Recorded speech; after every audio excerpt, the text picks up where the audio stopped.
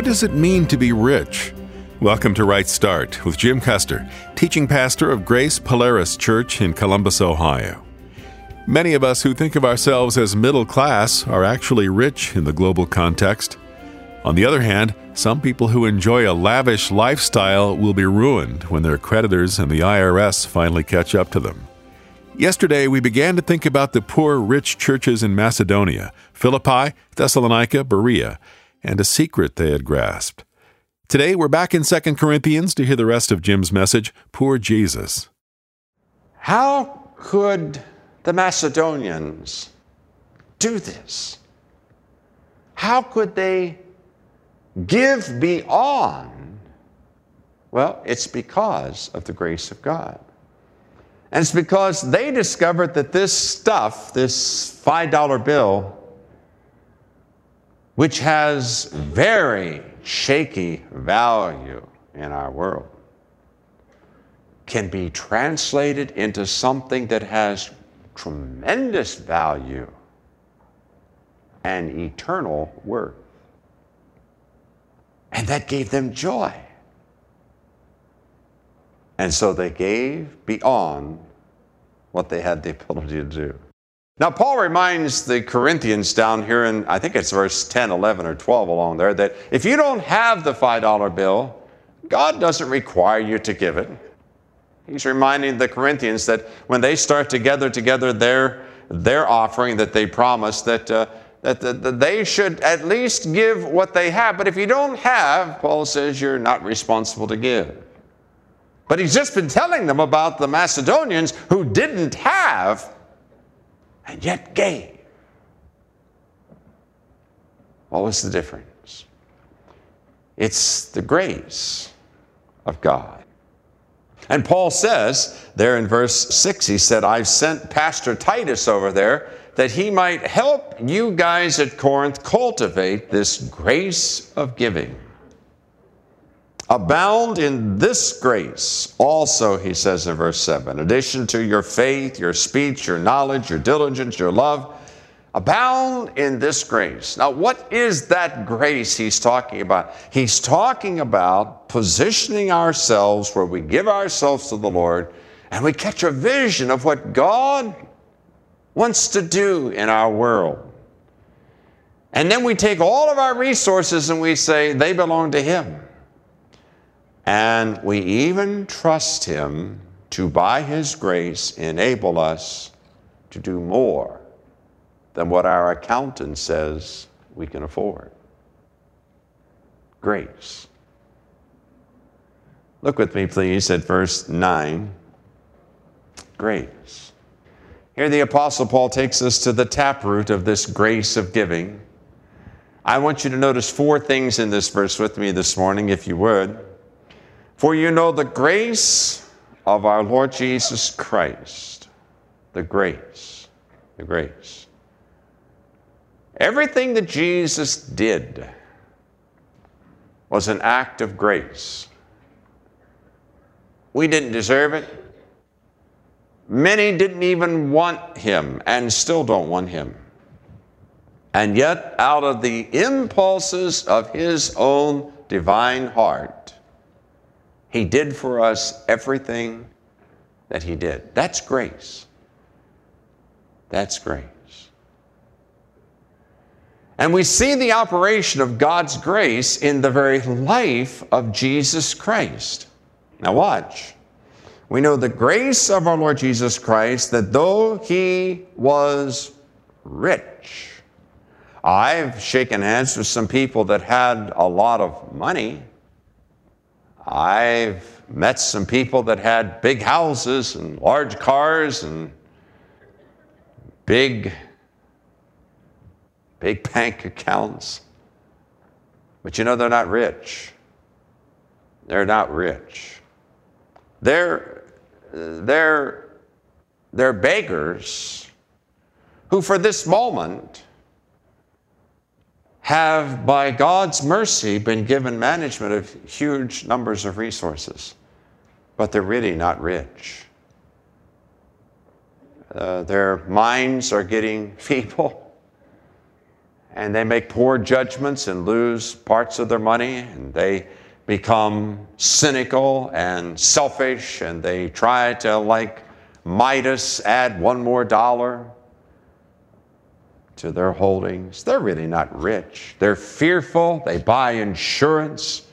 They protect what's valuable to them with guards and dogs and security systems. They're not rich. They're scared people who know that for a brief period of time, they are able to manipulate and manage sums of money, but they're not rich. Not like Jesus was. See, when the Apostle Paul talks about Jesus being rich, he's reminding us that the wealth of Jesus was limitless. He made it all. He managed it all. Far out there into the edges of the universe that we haven't even probed yet, there are resources that Jesus owned. He was King, Creator, Lord. He not only had the stuff, but he had the wisdom to manage it. Angels do his bidding. He created special creatures of tremendous physical and intellectual power and ability who helped him run his empire. Incredible. Not only that, he didn't have to fear that he would ever lose any of it because he was eternal. His eye would never get dim. His mind would never become confused or clouded. No one would ever rise up and take from him any part of his empire because he was weak. He was truly rich. He had it all, owned it all, and no one could take it from him. But because of grace, the Bible says that he who was rich became poor. He became poor.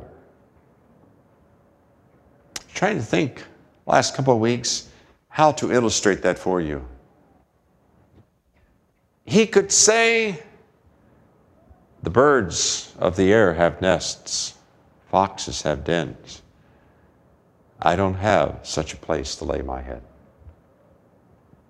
He submitted himself to becoming one of us at the cost of becoming weary and tired, like we do. Hungry, like we do. He not only became human and limited, but he gave himself over to death. Now, God, as God, can never die. But in order to experience death, God became man. He became weak. He allowed himself to be beaten, abused, crucified, stripped, spit upon. He went to the bottom of the well and stayed there. He became poor. So poor that he was dependent upon other people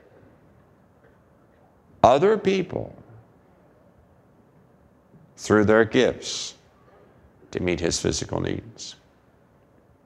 You can't imagine, because there is no greater dimensional difference than the height of Jesus as God, the Creator Lord, and the depth of his loneliness, his weakness, on the cross. In addition to all of that, he then took upon himself on the cross your sins. He was made sin for us. And he died your death, my death. He became poor. It's amazing, utterly amazing. Now, the phrase in there that makes all that fascinating is the phrase "for your sakes." See it there? Though he was rich, yet for your sakes he became poor. He wasn't putting on a show. He wasn't demonstrating great humility just to impress the angels. He wasn't doing it just because he wanted the experience. It wasn't because he was lonely. It wasn't because he was lacking in experience. It wasn't any of those things. It was because of a need in your life and my life. Knowing that need, he made himself of no reputation. He emptied himself of his divine prerogatives. He lowered himself till he became as weak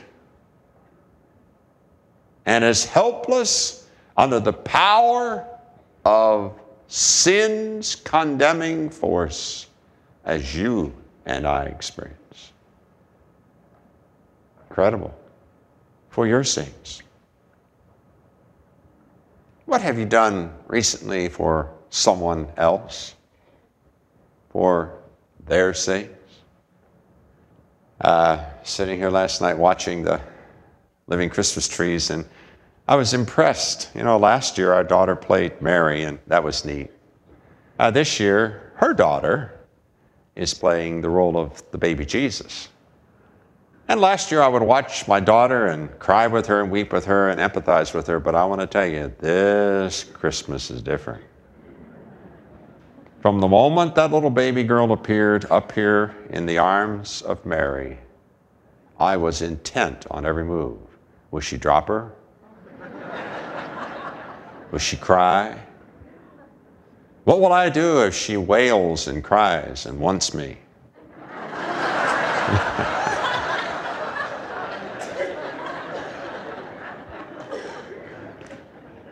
Now, I'd make a fool of myself, I'm sure, because I'm committed to her. Yesterday afternoon it was little Hope, Tim and Katie's baby, and last night it was little Caroline, Mark and Johanna's baby. The thing that amazed me was how mesmerized I was. I should have perhaps known better, but I couldn't help myself. For her sake, for the baby's sake, I would have done anything. And that's just a small, very, very flawed illustration of the picture that Paul's painting here. What he's saying is that God, your heavenly Father, is so desirous of fellowship with you. He so loves you, he is so concerned about you that he and God the Son made an arrangement that God the Son would come down to the bottom of the pit and be made sin for you. He would become poorer than the poorest, not just physically, but spiritually. He would go to the bottom rung and step off. He would take on the sin and pay the price of God's wrath and judgment for every man, woman, boy, and girl. Why? For your sake. See, that's grace. Grace says you don't deserve it, and you may not even accept it, and you may not even want it, but I'm going to do it anyway. Why? Because I love you. For your sakes, Paul says, he became poor. Now look what happens. That you, through his poverty, through his act of becoming poor, through his taking upon himself your sin, your need, your burdens, your concerns, through his incarnation and becoming one with you in all that you are, in all of your needs. Through his poverty, you might become rich. How can I explain to you the wealth that I have? Now, I'm not joshing. No, I'm serious. You are looking at this moment at a man who is more wealthy than Bill Gates, and you can throw in all the other billionaires and all that they possess. And my friend, they are not that much as wealthy as I am. I am rich. I am rich. I am rich beyond words. Now, I'm not speaking euphorically. It is true that God, by his grace and mercy, meets my needs day by day, and that's wonderful. And I don't have to get up in the morning worrying about the next hour, the next meal. It's wonderful to know that he sends his angels to protect me, and his Holy Spirit lives within me, and he gives me access to his wisdom and knowledge. That's wonderful, but I'm not talking about that. I'm talking about pure, hard wealth. A story was told some time back about a man who came to Christ late in life. And on his deathbed, he determined that he wanted to take something from this life to heaven to give as a gift to Jesus. And so he had his servants fill 2 suitcases full of gold. Now, obviously, this is not a true story. But he managed to die and to take those 2 suitcases all the way to heaven. And of course, the story said that Peter met him at the door and said, "You can't take that in with you." Why? He said, "I've got to." No, I said, "You can't take it." He said, "It's a gift." A gift for what? Well, it's a gift for the Lord Jesus. And Peter said, "Well, let me see what it is." And he opened it up, and here were all these bars of gold. Peter scratched his head and said, "Why would you bring pavement up here with you?"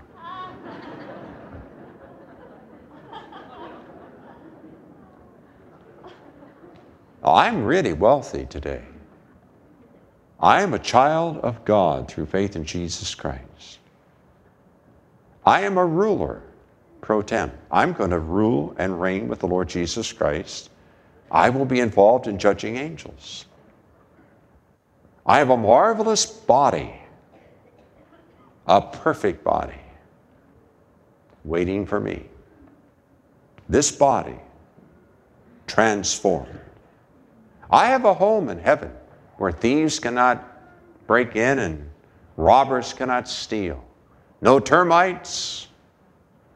I have a Father who owns everything, and he has pledged me a full share of all that he has. Now, I'm not whistling Dixie.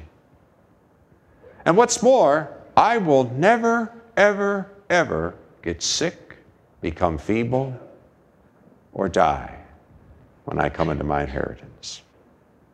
You're looking at somebody, hear me, who is as rich as God is rich. Ah, you say that's for the future. No, right now, right now. Right now, my name is written down on the Lamb's Book of Life. And when it comes to wealth that matters, I have everything there is to have. And Christian friend, so do you. Perhaps it can best be said this way. Jesus was rich. I was in deep, deep poverty. He became poor for my sake. He then empowered me and made me as rich as he was. I'll never be God. There's no vacancy in the Trinity. But the Bible says that God has chosen to bless me with all spiritual blessings in heavenly places in Christ Jesus. Oh, you say, there it is, that's that spiritual thing again. That doesn't count. No. That word spiritual means the riches of blessings that will never perish and never fade. Now, since that is true, my Father has given me access to his bank account. He's given me a pad of checks. And he says, here, son, when you're involved in the family business, I will support you, I will resource you, and I will enable you to give out of my resources. I'll enable you to use things that belong to me, and I will enable you to use those to bless others. So you see, I don't need a huge bank account. I don't need a lot of clothes. I'm not going to stay here much longer. I'm going to my heavenly home. I am rich beyond words. I don't know what it's like in Afghanistan, but I've heard many soldiers tell me that when they were in Vietnam, they could hardly wait to come home. Friends, we're in Vietnam. We're behind enemy lines. And our enemy is constantly challenging us and constantly seeking to destroy us. And one of the most effective things he does is to cause us to weigh ourselves and measure ourselves in terms of material, immediate, physical health and gain. Apostle Paul says, you need a new standard. You need to see yourself as the twice-born sons of God. And while you're for the moment trapped here behind enemy lines, and while you're still experiencing the ravages of sin in the lives of those around you and within your own life, you have access and resource through the grace of God to the wealth of God, so that you are enabled by God's grace for the sheer joy of doing it, to give beyond your ability, to give of your time, to give of your talents, to give of your treasure. The Father co-signs the check. This grace is not intended for us to keep. This grace is intended for us to give. And since I am wealthy and secure and cared for by my Heavenly Father, I'm free in His name to expend family resources for the good of the family business.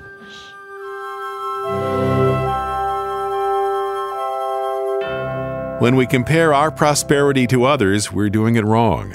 Jesus taught us to pray for our daily bread. Do we have that? Are we grateful? But beyond that, the wealth of our Heavenly Father backs every assignment He gives us. As Jim put it, I have everything there is to have. And that's on top of the spiritual blessings that we can't fully appreciate yet. Today we heard the second half of the sermon, Poor Jesus. If you'd like to get the message on CD, we'll send it to you for a gift of $7 or more. The entire series will come to you on 13 discs, available for your donation of $45 or more. It's named Special Works Jesus Did. We want to keep giving out the water of life without cost, as we've done for 55 years on this program. That means we need volunteers to contribute and pray. If you value what you hear on Right Start, please ask the Lord what you can do. Thanks to everyone who brought us today's episode. Please mail us at Right Start, P.O. Box 437, Worthington, Ohio, 43085, USA, or call 1-800-984-2313. That's 800-984-2313. And check out the website at rightstartradio.org. There you'll be able to play radio programs or play or download the complete sermons. We'll show you how to subscribe to Right Start as a daily podcast on iTunes, and you can make a gift to the ministry there on the site. It's easy to do and secure. rightstartradio.org. rightstartradio.org. Thanks for listening. I'm Dan Pope. Tomorrow we'll talk about a special moment when Jesus and Peter bonded over, what else? Fish. Please join us again for Thursday's Right Start.